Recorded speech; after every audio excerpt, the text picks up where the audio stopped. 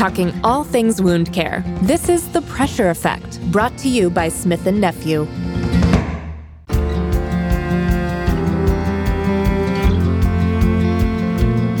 Welcome to The Pressure Effect from Smith & Nephew.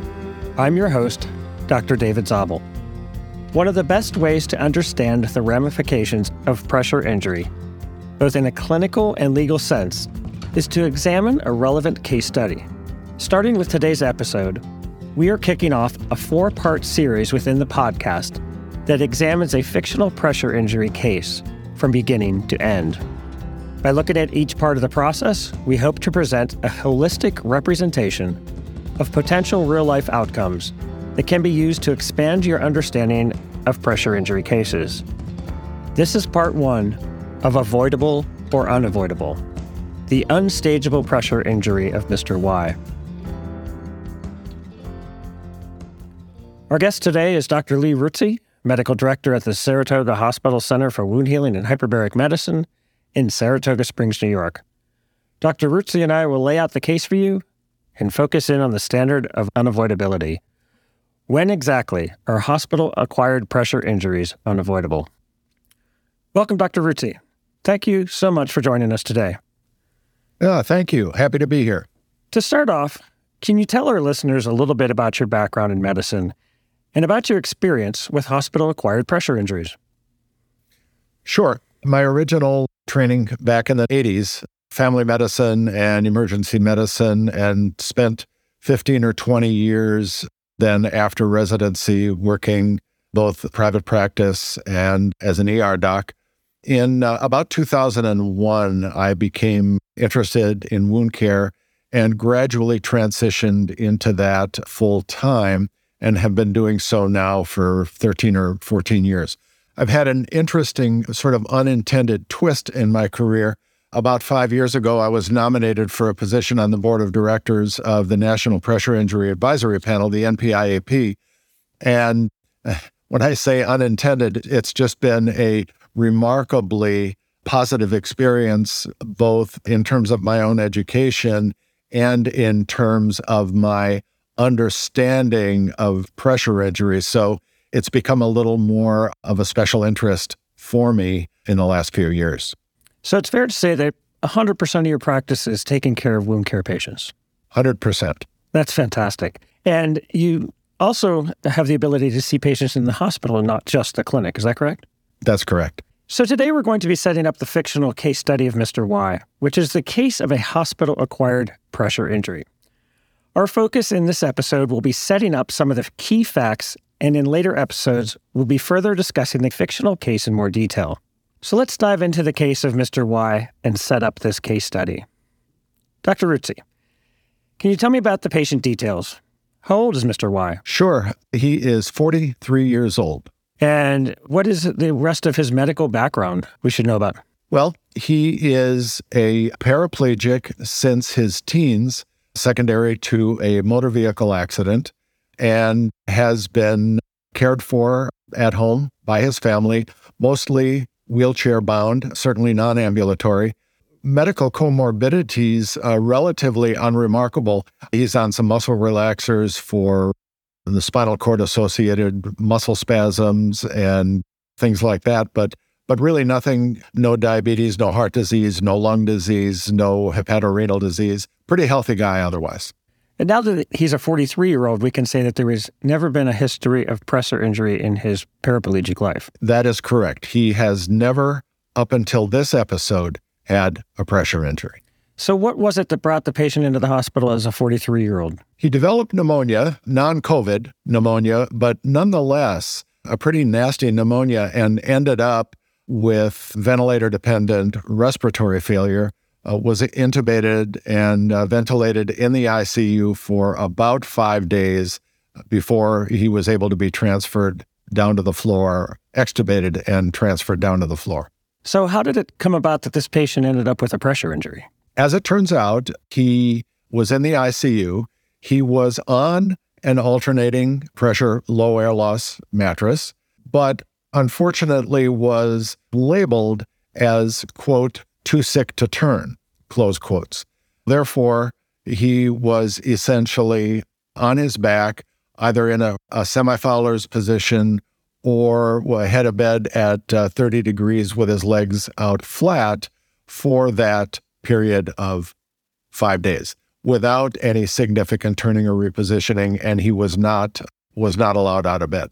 So it's fair to say that this episode of sepsis led him to some cardiovascular compromise where his cardiovascular system and blood pressure is maintained in this rather supine position. Maintained in the relatively supine position. He had a very brief time, less than a day in the ICU when he was on vasopressors, but those were able to be weaned off. And actually, his mean arterial pressure stayed in the 70s and 80s for the rest of his time in the ICU, as measured by arterial line. You mentioned that, at least during the time in the intensive care unit, that he was on a alternating pressure low air loss surface. Were there any other preventative measures that were used? Not that I was able to find. And he was in an outside institution, so I can't be positive that I got all of the records. But from what I was able to see, other than the low air loss mattress and a single layer pad underneath him, I didn't see any evidence of pillows or anything else for positioning. When you reviewed the patient's record by the 10th day of hospitalization, was there any documentation of what the pressure injury looked like at that point? Or was that the first time it was documented? Sadly, there was not. And the patient and his family were, in fact, not really aware of this. His sacrococcygeal area was insensate due to his spinal injury, so he couldn't feel what was going on down there. They informed him that he had a bed sore when he left the hospital, but that was the first they knew of it. Dr. Ruotsi, the sacral pressure injury was identified on day 10. Were there any treatment plans that were initiated for this patient on day 12? Sure. When he was transferred to the medical floor from the ICU, he went from a alternating pressure low air loss mattress to a high specificity foam mattress. However, protective foam was placed over the sacral area, and regular and frequent turning and repositioning was initiated on that date. And was there any treatment initiated for the patient as he left the hospital? Again, unfortunately, and quite remarkably, he was told by the staff that this injury should heal on its own without any trouble, and they should call them, whatever that meant. They should call the hospital if he was having any troubles with it. So as a physician that practices wound care full-time and somebody that sits on a national board for pressure injury prevention, my suspicion is in your practice, patients seek you out for this kind of problem, or whether they're referred to you for this kind of problem, but this is something you see all the time. Yeah, I don't see problems this bad all the time, but there isn't a day that goes by that we don't see a pressure injury of some sort. When you first saw the patient, is there any way you could share with us what the wound looked like? I sure can. From the midline of the sacrum across into the left buttock, there was a very large eschar measuring about 12 by 15 centimeters, a thick black eschar that was starting to separate around the edges. There weren't any immediate clinical signs of infection at that time, but I was able, again, owing to the fact that he was insensate in that area, I was able to debride that entire eschar, 12 by 15 centimeters, off of the base of the wound down to the subcutaneous fat. And again, no clinical evidence of infection. There was no visible or palpable bone at that point, and the peri-wound skin, other than being a little bit irritated, was relatively normal. So certainly as a 12 centimeter by 15 centimeter wound, this was a substantial problem that this patient was going to be facing. Substantial problem that he was going to be facing. Of course, by staging guidelines, this was initially an unstageable pressure injury owing to that eschar. And then following debridement, we knew for sure that it was at least a stage 3 down to the sub-Q fat. So now that we've established the main details of this particular patient, let's talk about a little bit about the unavoidability standard. What is the unavoidability standard for you, Dr. Ruotsi? Well, basically it means if you did everything that you could have done and should have done to prevent a pressure injury and it still develops, then you can say it was unavoidable. But drilling down to the actual document that spells out unavoidability versus avoidability, in order to say that a pressure injury has been unavoidable, we have to do 4 things for sure. Number 1, we need to create a patient-specific care plan based on individual risks, comorbidities, and individual patient factors. In that care plan, there needs to be set interventions that are going to be carried out. Number 2, those interventions need to be implemented in a timely fashion. Number 3, those interventions need to be monitored for their effectiveness or lack thereof. And number 4, we need to alter our interventions based on how we're doing clinically. So again, as I said in the simplified version, that we really need to do everything that we should do and can do. And if in spite of that, the ulcer develops, then perhaps we can say that it was unavoidable. And in some situations where it is unavoidable, it's sometimes referred to as skin failure. Would you agree with that? Well, that's a little bit of a slippery slope at the present time in that we really don't have a definition of skin failure. Interestingly, the skin, of course, is the largest organ of the body. And we certainly know intuitively that as other organ systems fail, the skin can certainly fail as well. What we really don't have good parameters around are what are the factors that lead to skin failure. We know that it's more common in people with multiple comorbidities. It's more common in the intensive care unit when there's hemodynamic compromise and vasopressors and so on and so forth. That's interestingly one of the current topics of interest in the NPIAP and something that we're really trying to sort out because, skin failure, unfortunately, it can be kind of a handy term. Somebody say, well, this was unavoidable because the skin failed, but we still don't really know what that means. So hopefully in the next year or two, we'll have some better definitions around that. I really appreciate that discussion and recognizing that there are still in this complex field some relatively slippery slopes, as you described, that represent areas where we really just don't have definitions to even start to have this great conversation that you're having.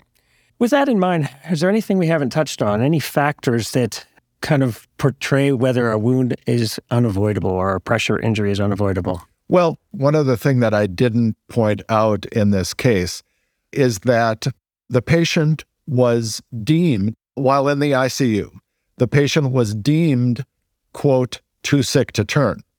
However, there really weren't any documented reasons behind that. There was no substantiation of that statement. Like I said, his mean arterial pressures were in the 70s and 80s most of the time. And, in terms of people that really aren't able to be turned and repositioned, they're the people with hemodynamic compromise where you start to roll them and their blood pressure drops. And there's ways to deal with that. But sadly, this was a case of somebody saying he's too sick to turn, so don't turn him. But it does not appear that there were really any good reasons for that. So when hospital-acquired pressure injuries are unavoidable, there are some national guidelines, CMS, NPIAP, that maybe have some documentation about when this standard is not sufficient. First off, can you share with us what CMS and NPIAP are? First of all, stage 3 and 4 pressure injuries, according to CMS, are in that category of things called never events. They're not supposed to happen.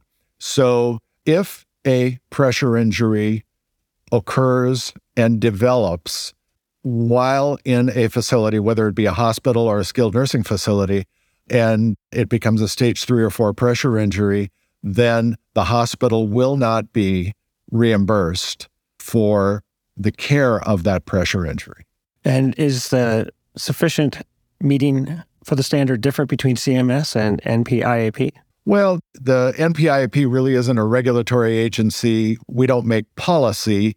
We help to shape policy, but we don't make policy. So we are more an educational arm, sort of are responsible for the research and education into the prevention and treatment of pressure injury. So one of the things that we are most focused on is how can we do a better job of preventing pressure injury? Because, of course, if we prevent one, then we don't have to treat it, right? Exactly. It certainly seems like some governing bodies that are setting some policy and establishing some policy are lucky to have you on their panel, Dr. Ruotsi. Is there anything else you want to share with us about this case before we end up for today? I don't think so. He continues to progress very slowly, but certainly this guy, and by now in my life, I'm calling people who are 43 young people. This young man certainly has endured a great deal that in reality he probably wouldn't have had to endure had the appropriate preventive measures been taken. Well, that's it for this episode of The Pressure Effect. I want to extend a big thanks to Dr. Lee Ruotsi for joining us today to set up the case of Mr. Y and discuss the avoidability threshold for hospital-acquired pressure injuries. Tune in next episode as we continue our 4-part series, Avoidable or Unavoidable, the unstageable pressure injury of Mr. Y. Next episode, we'll talk about reasonable preventative measures that facilities should implement to prevent pressure injuries and more. Thank you so much for listening. If you're enjoying the show, don't forget to leave us a rating or a review. I'm Dr. David Zabel. See you next time.